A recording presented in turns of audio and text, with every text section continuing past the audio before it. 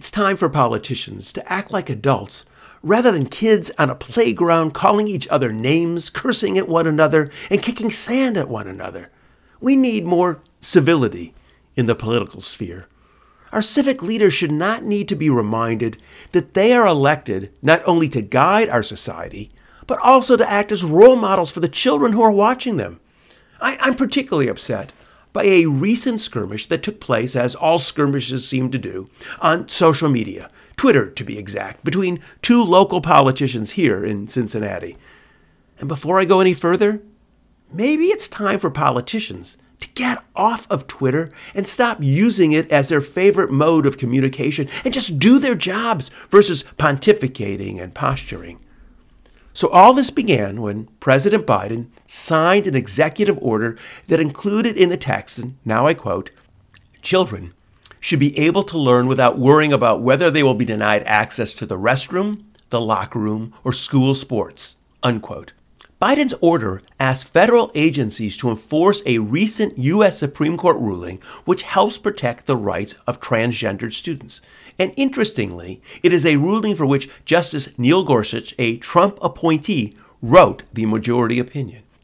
It was in response to this that Dusty Rhodes, the auditor for Hamilton County, the county where I live, and a Democrat, wrote on his Twitter feed, and now I quote again, "I want to be there when the first suburban Republican woman who wouldn't vote for President Trump learns her teenage daughter will now have to share her locker room with biological males," unquote.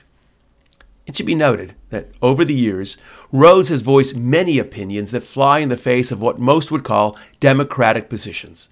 But for the moment, that's neither here nor there. Rather than explaining why Biden did what he did and how his actions relate to the recent Supreme Court ruling, he made it about Trump and about Biden. In response to the tweet, another local politician, Chris Seelbach, who currently serves on Cincinnati City Council and has announced his run for mayor, tweeted the following at Dusty Rhodes. And now I quote again, "You are such a bigoted piece of trash. Luckily, you probably won't run for re-election because you are smart enough to know you'd probably get clobbered. F off, dusty-ass Rhodes," unquote. Clearly, Seelbach's tweet didn't raise the quality of the political conversation. He diminished it. I understand why Seelbach called Rhodes out for his stance, and I agree with Seelbach. But I don't think his language was at all helpful. It simply added more anger and hostility into the political sphere that is already bursting with intolerance and incivility. Seelbach would have been more affected if he had pointed out that Rhodes simply ignored the facts in order to promote Trump.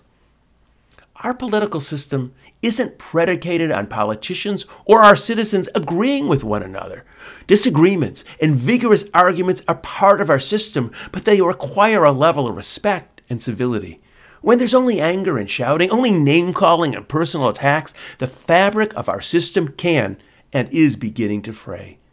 If politicians are incapable of speaking to one another or working with one another, then there is no ability for them to find a solution to the pressing problems that our city and our nation faces.